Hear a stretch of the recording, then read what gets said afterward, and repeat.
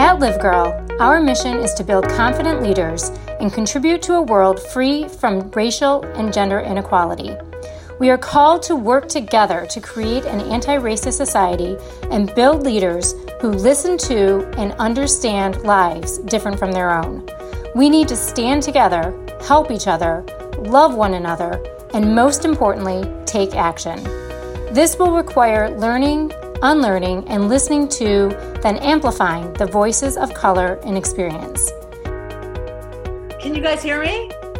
Yes, hi. Hi. LiveGirls, everyone wave hi to Allison Camerata. Hi, Allison. Sorry to keep you guys. We had a busy news day and then it took longer to get home. But I've been really looking forward to talking to you guys. Oh, we are so, okay, Allison, this is Sherry West, and I'm here with my daughter, Olivia, and we're going to be beginning the interview with you before we allow the girls to ask some questions, but we're so honored to have you here with us today. Thank you for taking the time out of your busy schedule.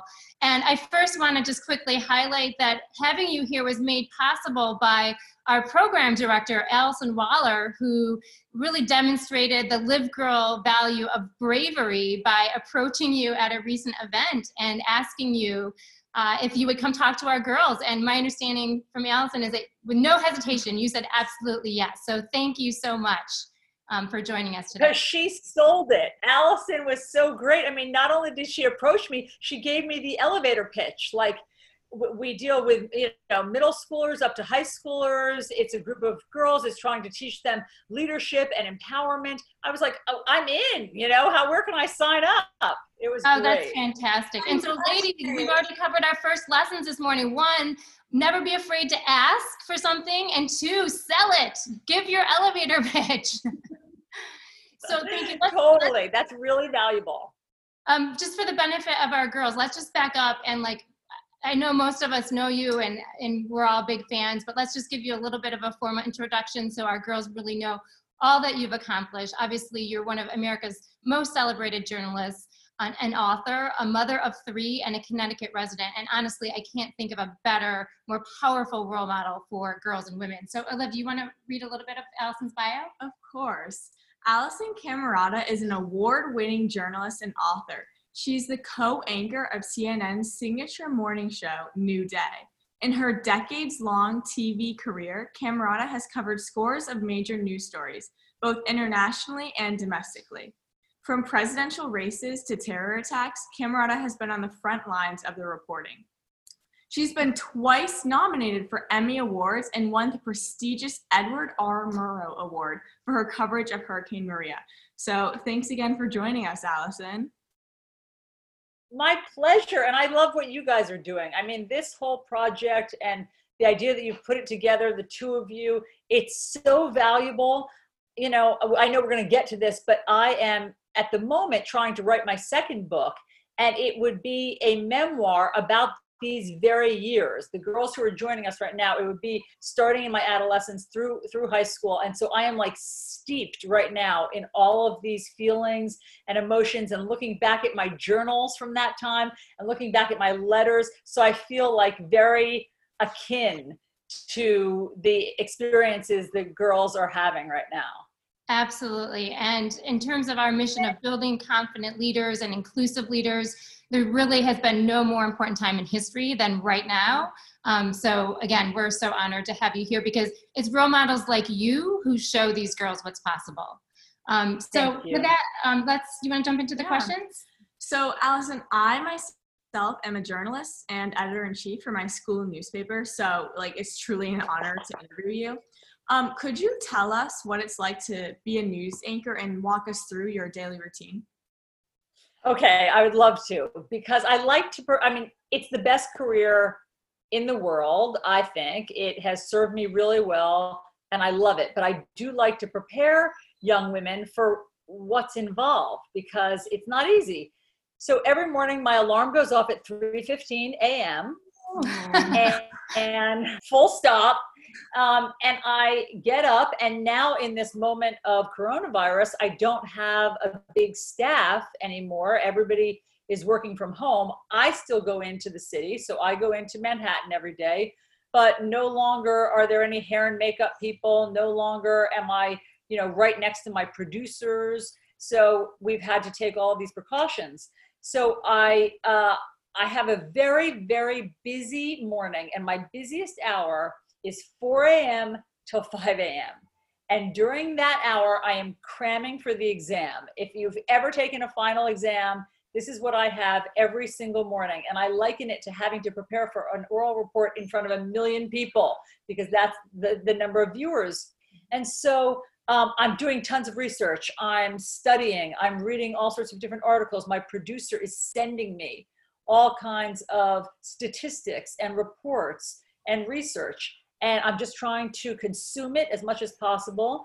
And then at 6 a.m., the light goes on, and I am now in a little studio by myself, and I'm just doing probably, 9 to 12 interviews every morning.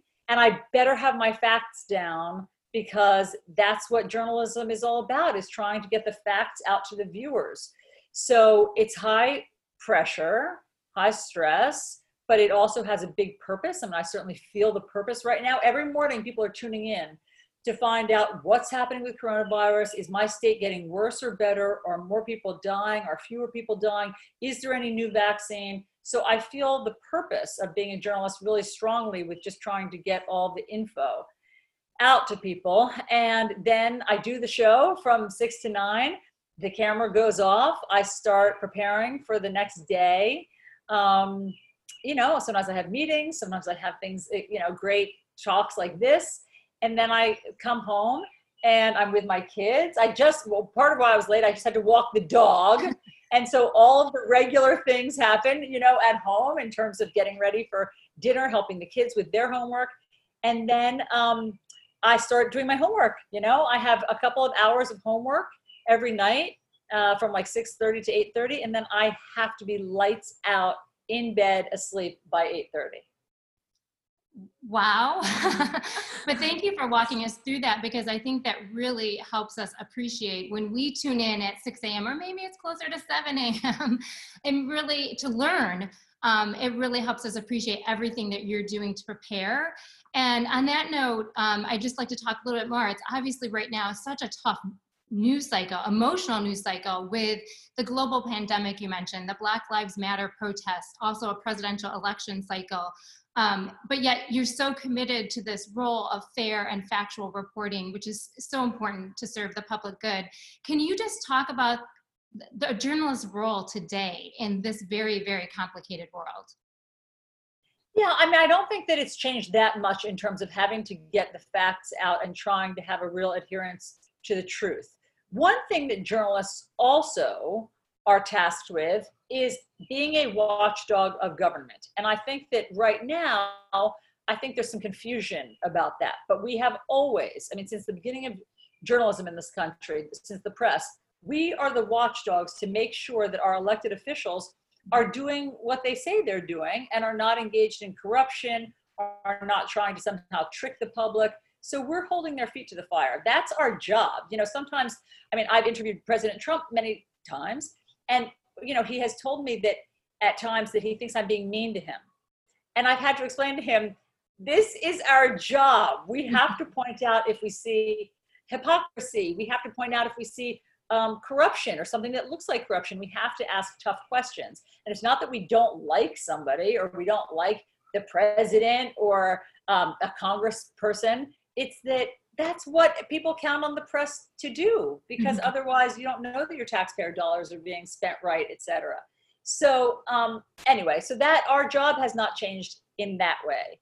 But you're right that it has gotten harder in terms of every single day of having to deal with the mounting death toll and the illness. And of course, we might even know people who have gotten sick or who have died. There is a whole nother emotional component to this. And as journalists, we're not supposed to inject ourselves into the story. We're not supposed to be emotional. But, I find that nowadays people forgive us. If I've done a few interviews lately where I've actually started to tear up or cry during the interview, because it's so heartbreaking what we're hearing about people's loss and about these all the wonderful people, even young people, who are being lost. And so I feel like if I get teary or get, somehow well up during it, the audience forgives me. They don't mind that. They're feeling it at home also. Mm-hmm. So that's not my role, but it's just happening. And I think that in this day and age, people understand that, journalists can be emotional, and we are humans. And I'm just trying to be empathetic and to connect with all the people that we interview. Yeah. Absolutely. And I just want to say that we, the people, truly appreciate your role in the fair and factual reporting and asking the tough questions. And I agree with you. I think your fans, one of the many, many reasons they love you so much is that you are so authentic and you connect with these topics. So thank you. Thank you for that. And speaking of this emotionally draining news cycle, according to the Pew Research Center, 90% of news that Americans hear is negative. So why do you think bad news sells? And what's your advice to ensure that people consume a balanced news diet? By definition, news is hard stuff. By definition, we cover the plane crashes, we cover the diseases, we cover the violence, we cover, as I said, corruption. By definition, news is something that is unusual. It's the missing child.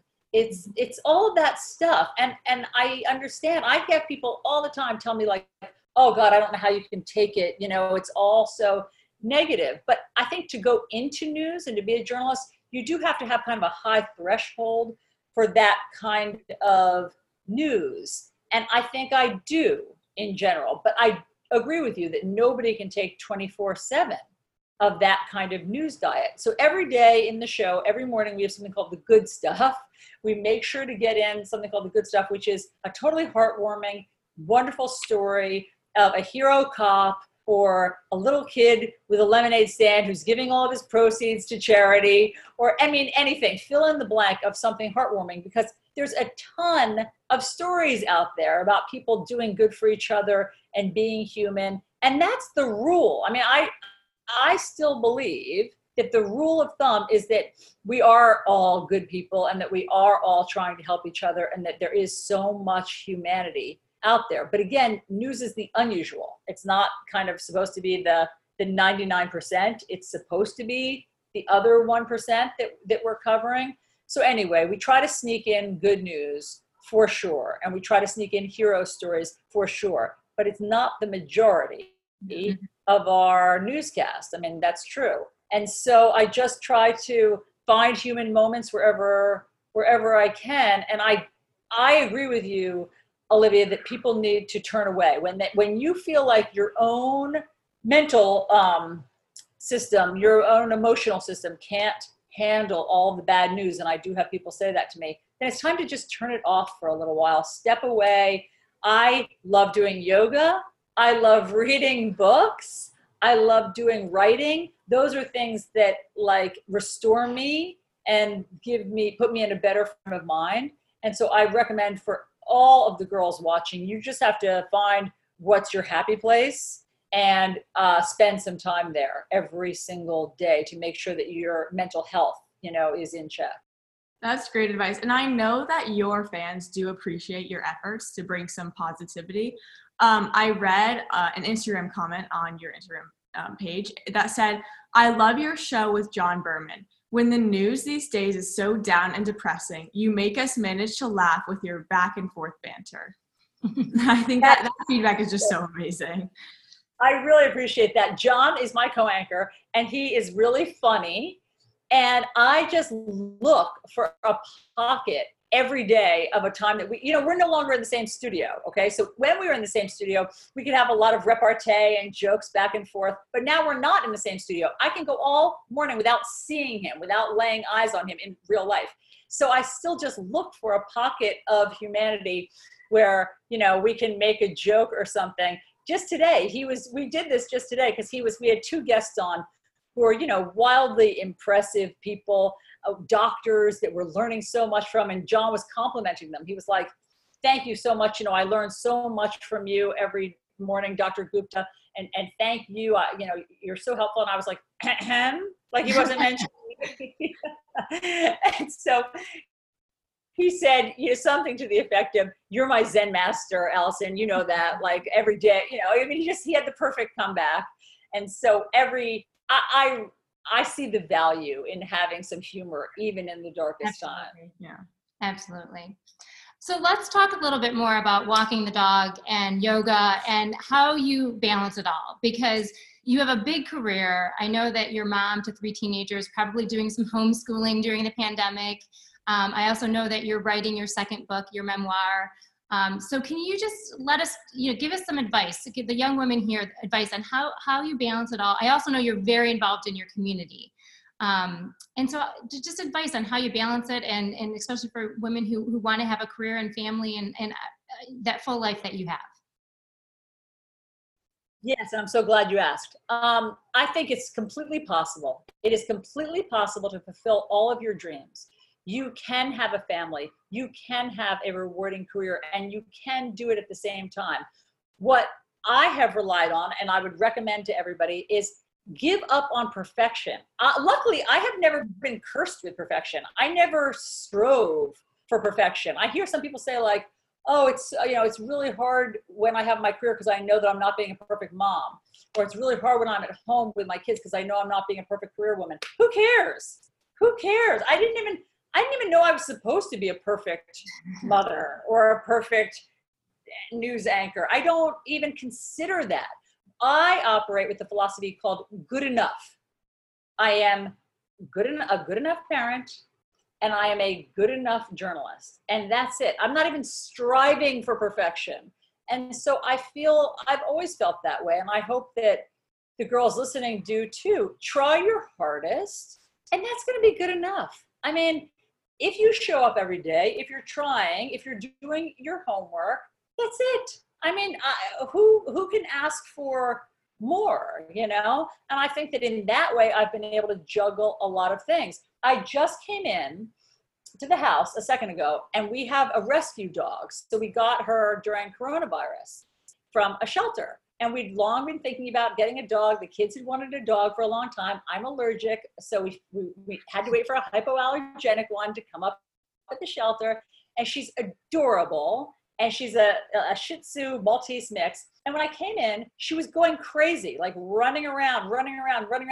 I can't read her mind, but I was thinking, maybe she has to go out right now. But I am supposed to be on the Zoom interview with you guys right now. So I was thinking, but if I don't take her out, she might poop in the house, or I could be a minute late to our interview. And so I decided, okay, I guess I'll take her out. And so I took her out.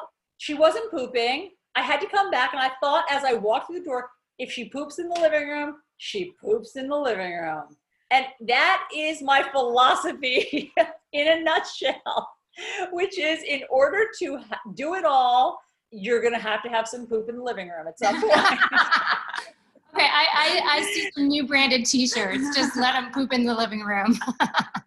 And actually, the West family was part of the coronavirus puppy boom as well. So we adopted a new mini golden doodle, so we can completely relate to that story. So that's right. And by the way, that also applies for babies.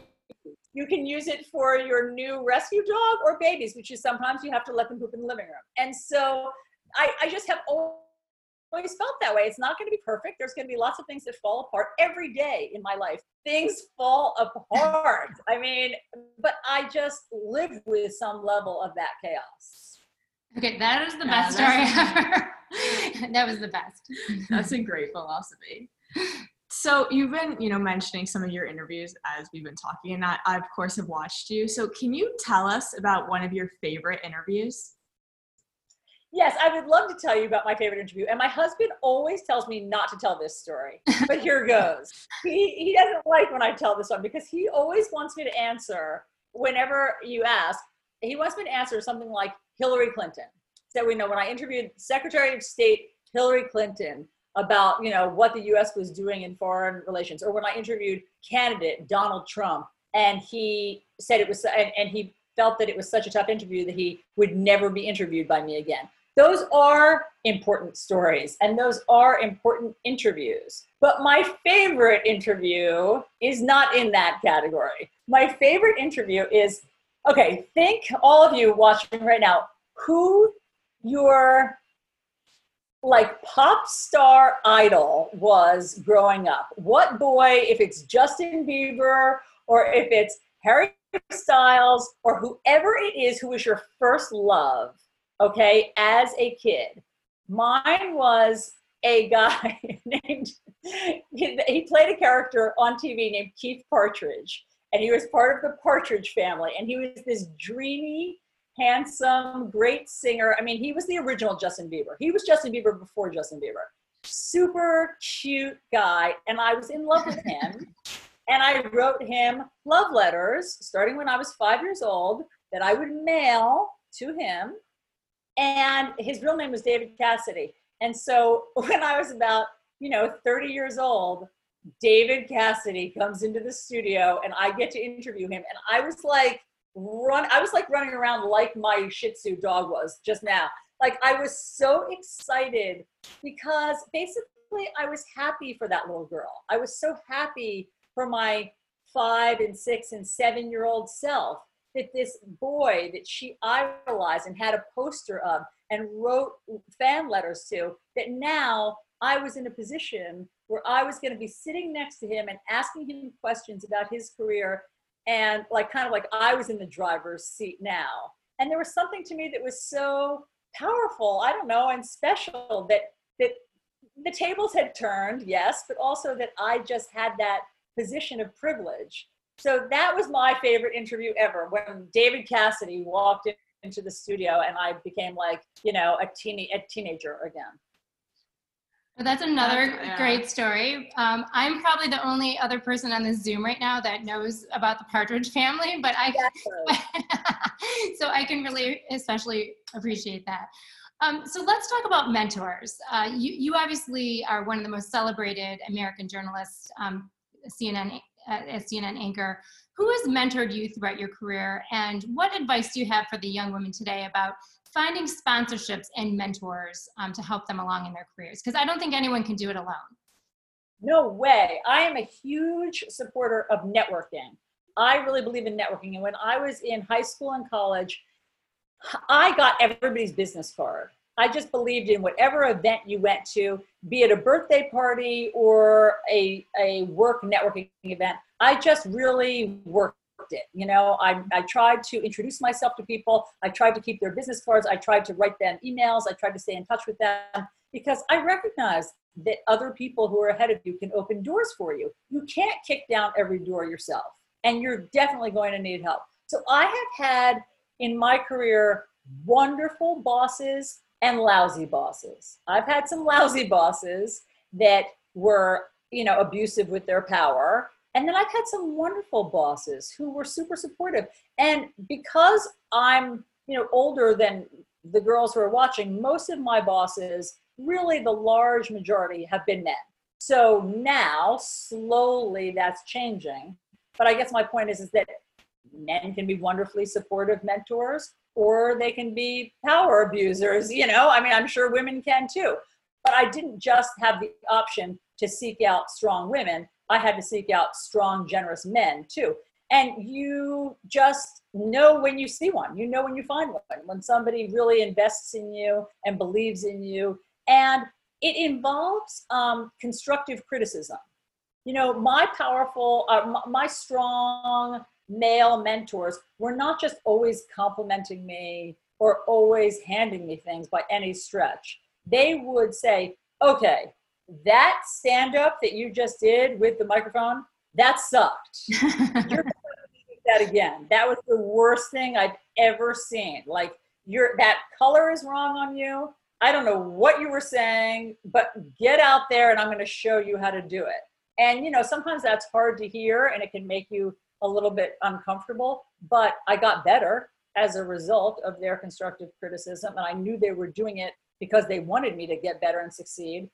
And so I just, I'm telling you, you must connect with people who are in positions of power, male or female, who are ahead of you, And your gut will tell you the ones who really can be helpful and supportive to you. And when you find one of them, lasso them, stay in touch with them. I have some bosses from when I was 25 years old that I'm still routinely in touch with today. You know, they've become friends, and I just never was out of touch with them because they were so valuable to me.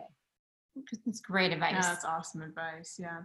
So let's talk about your book, Amanda Wakes Up, which is about an idealistic morning news anchor covering a crazy presidential race.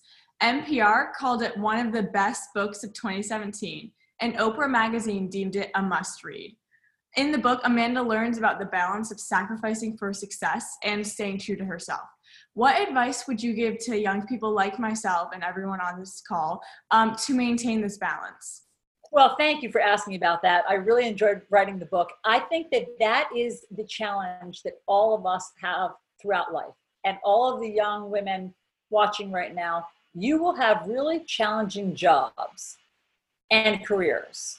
And there will always be sacrifices that you have to make. I mean, when I was young in my career, and this happens with Amanda, with breaking news, you can never really have a set schedule. You know, news breaks and you have to get on a plane and you have to fly off and go cover it.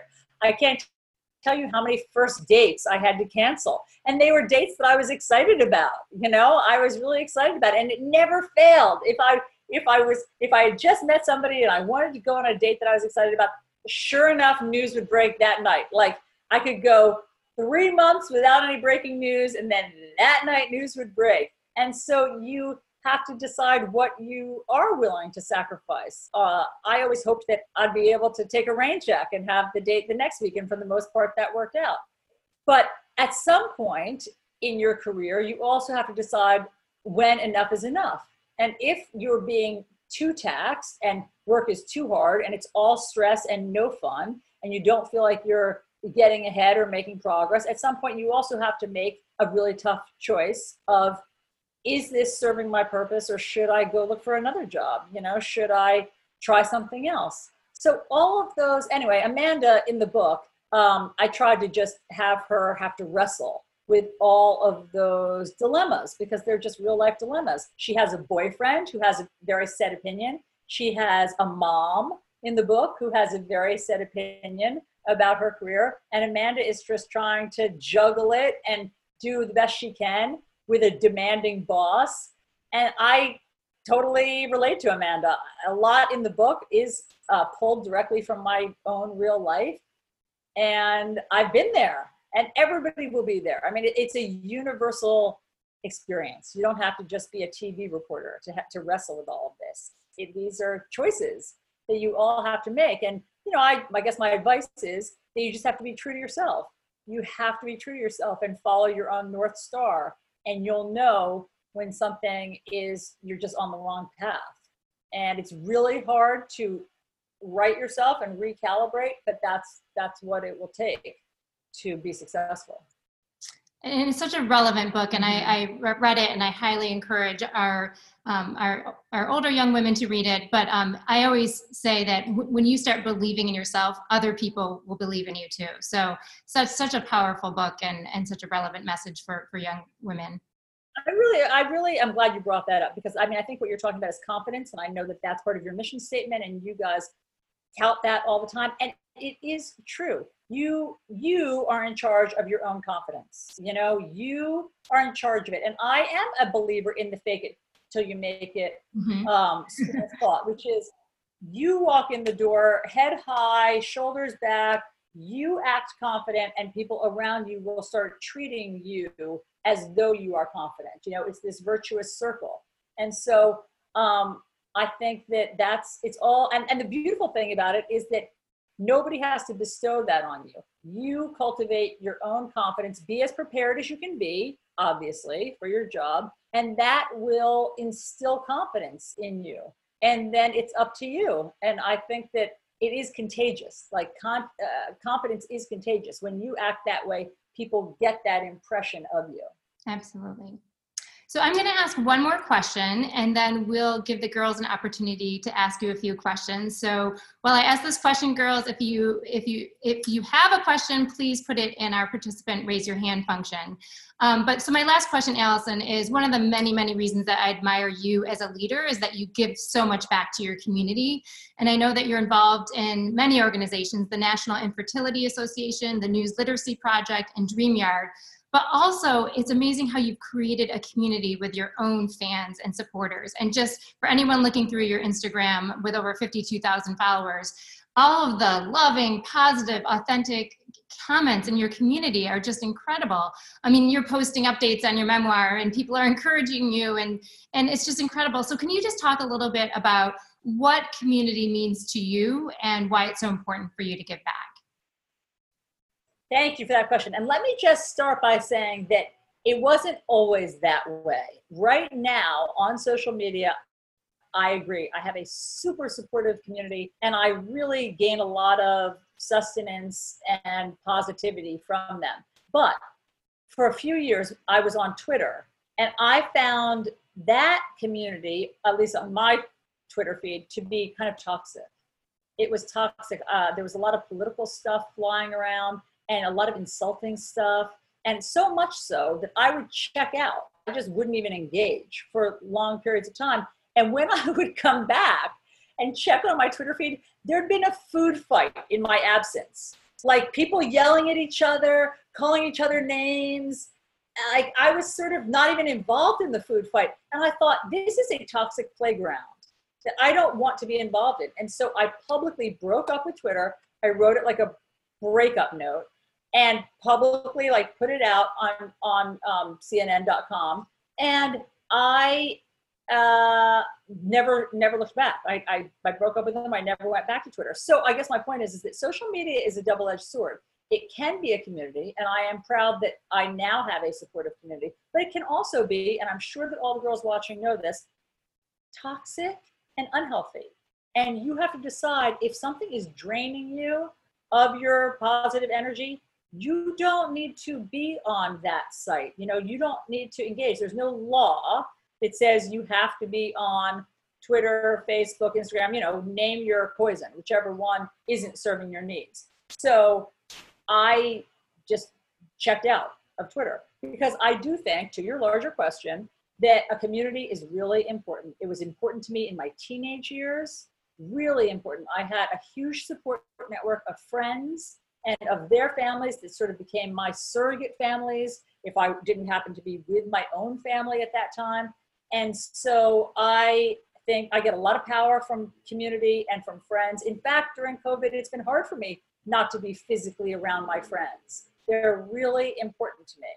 So social media definitely helps connect, but just make sure that you're using it in a positive way. You know, make sure you're not spreading any toxicity and you don't have to be on the receiving end of any toxicity.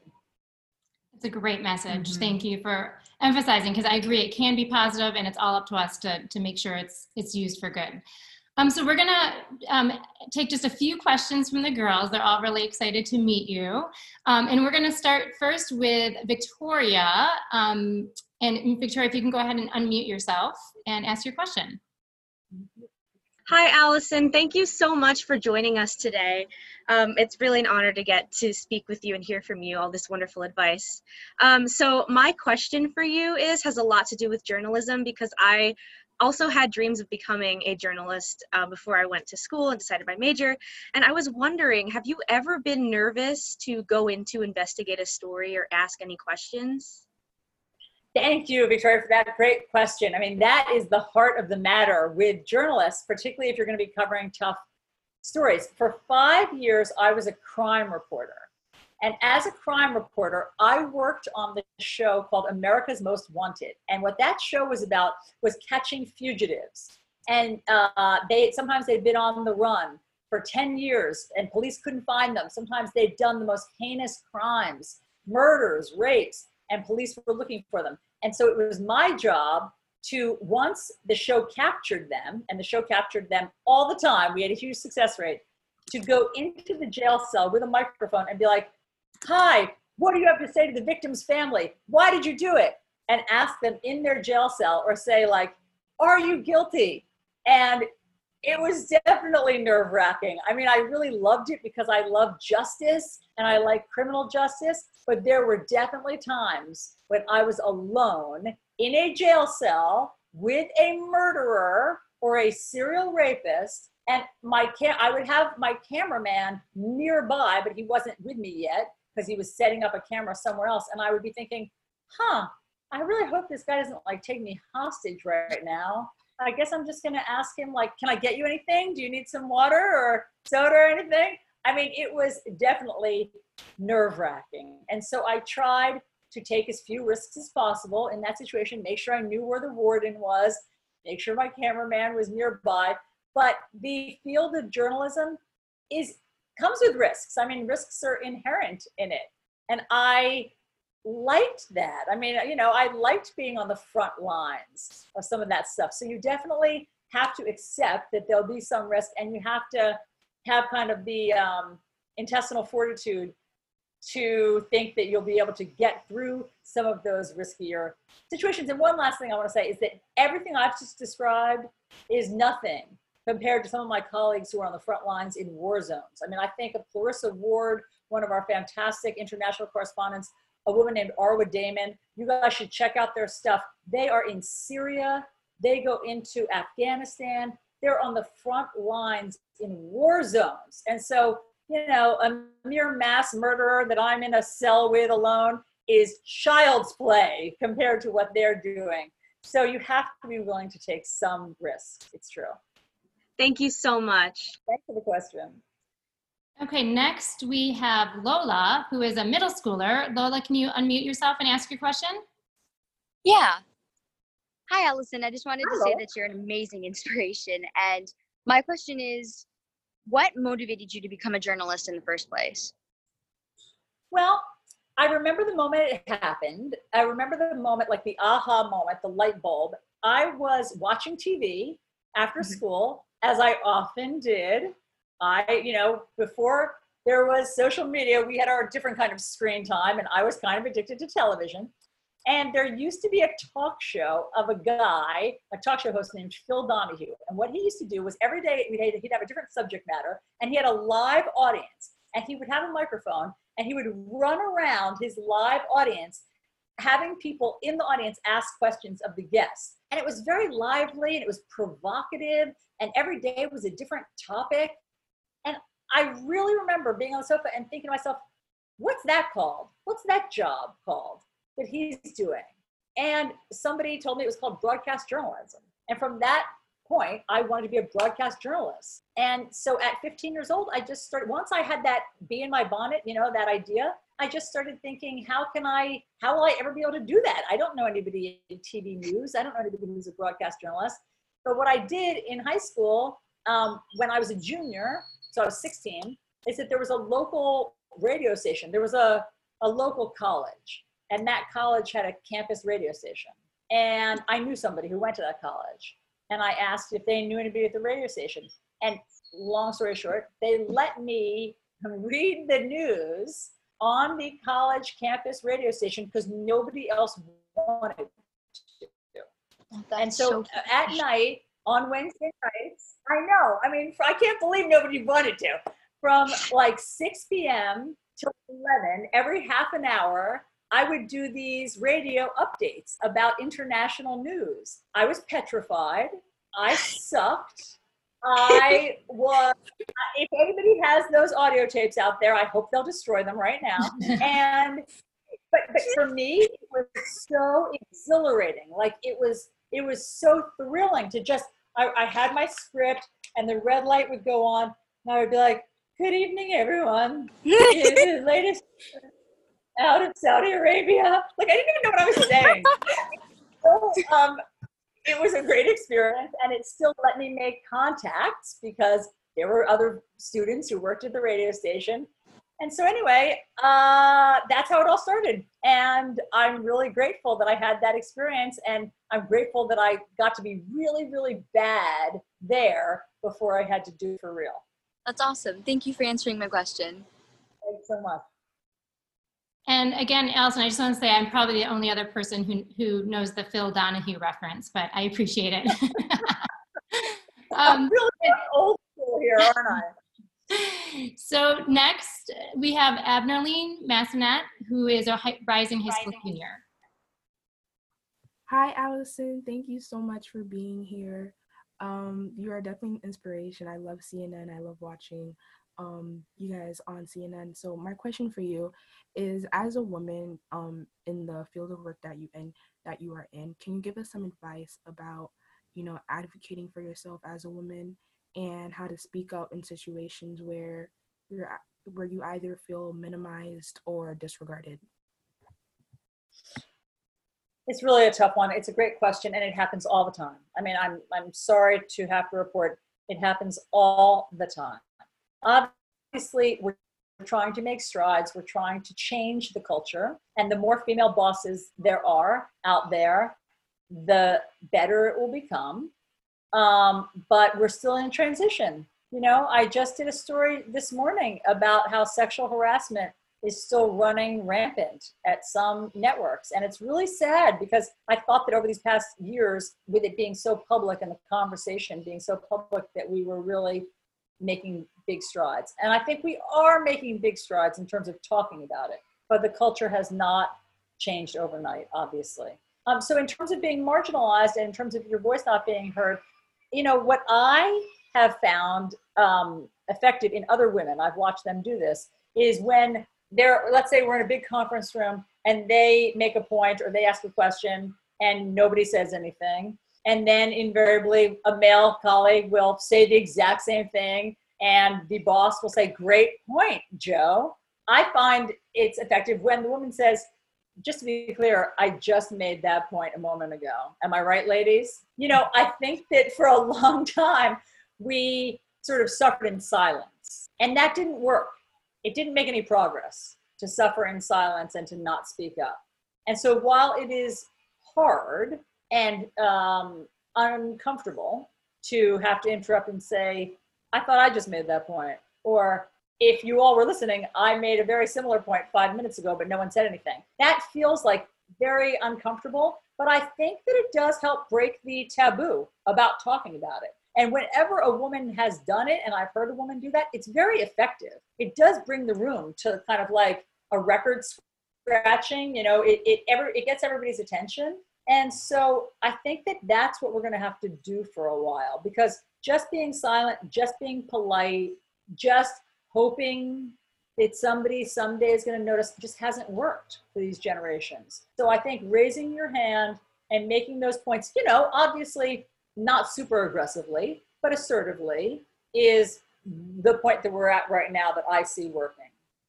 Great. And Allison, I know we have many more questions, but based on time, I just want to hand it back to you. You've already given us so much brilliant advice, but and just any closing words or advice that you want to give to these young women. And I always like to say, as you look out across the Zoom, I think you have to keep scrolling to the right for the many different pages to see everyone. But I mean, these are the faces of the future. These are the faces of the CEOs and the doctors and the lawyers and the business owners and the Nobel Peace Prize winners. And they give me so much hope. Any closing comments you'd like to offer to these young women today? Oh my gosh, I have so many, but basically it's just, it won't be easy, but it's worth it. It's worth it. And so just keep working hard and recognize there are 3 steps forward, 2 steps back. Nothing is a straight line. My career has been a winding road, and yours may be too. There's no such thing as, solely an upward trajectory. There are days that stink and days that are successes. And just get used to the feeling of 3 steps forward and 1 step back. 3 steps forward, 1 step back. And so it's okay if you have a day where not everything goes perfectly. That's part of the learning experience. But, set your sights on a goal, set your sights on a really big goal and an important goal, and just every day do something to move towards that. And one last thing, because I'm writing this book, this memoir right now about the very age that you are, keep a journal. You know, I'm so happy that I have some journals to fall back on and rely on, because it's really interesting to go back and see my 13-year-old self and my 14-year-old self and my 15-year-old self. I was a highly emotional teenager. My journal entries are filled with episodes of me crying. And it's interesting to see that. I think that's normal. I mean, I think that we are, you know, obviously emotional, very emotional creatures in our teens and beyond. But it's also just really rewarding to see how far I've come and to see that I have tackled some of the issues that I thought were so important back then. I'm a big believer in journaling, and I think that it's helpful just in your life to process things. So I really recommend, if you're not doing that, that you do that. And, you know, just again, have faith, keep your sights set on where you want to go. And I know that you guys, I mean, you have such a great network even here of support and community that I know you'll be able to achieve it. That's so true. This sisterhood is powerful. And thank you so much, Allison, from the bottom of my heart, from Olivia's, from all of us. Thank you for being a champion for girls and women. Thank you for supporting our mission. And you can know that we'll be watching tomorrow morning and every morning, and that we'll continue to be your biggest fangirls. And we appreciate all that you have done. So thank you. Thank you so much. Thank you guys for the conversation and the great questions. It's been so wonderful to talk to you guys and meet you virtually. So I look forward to talking again.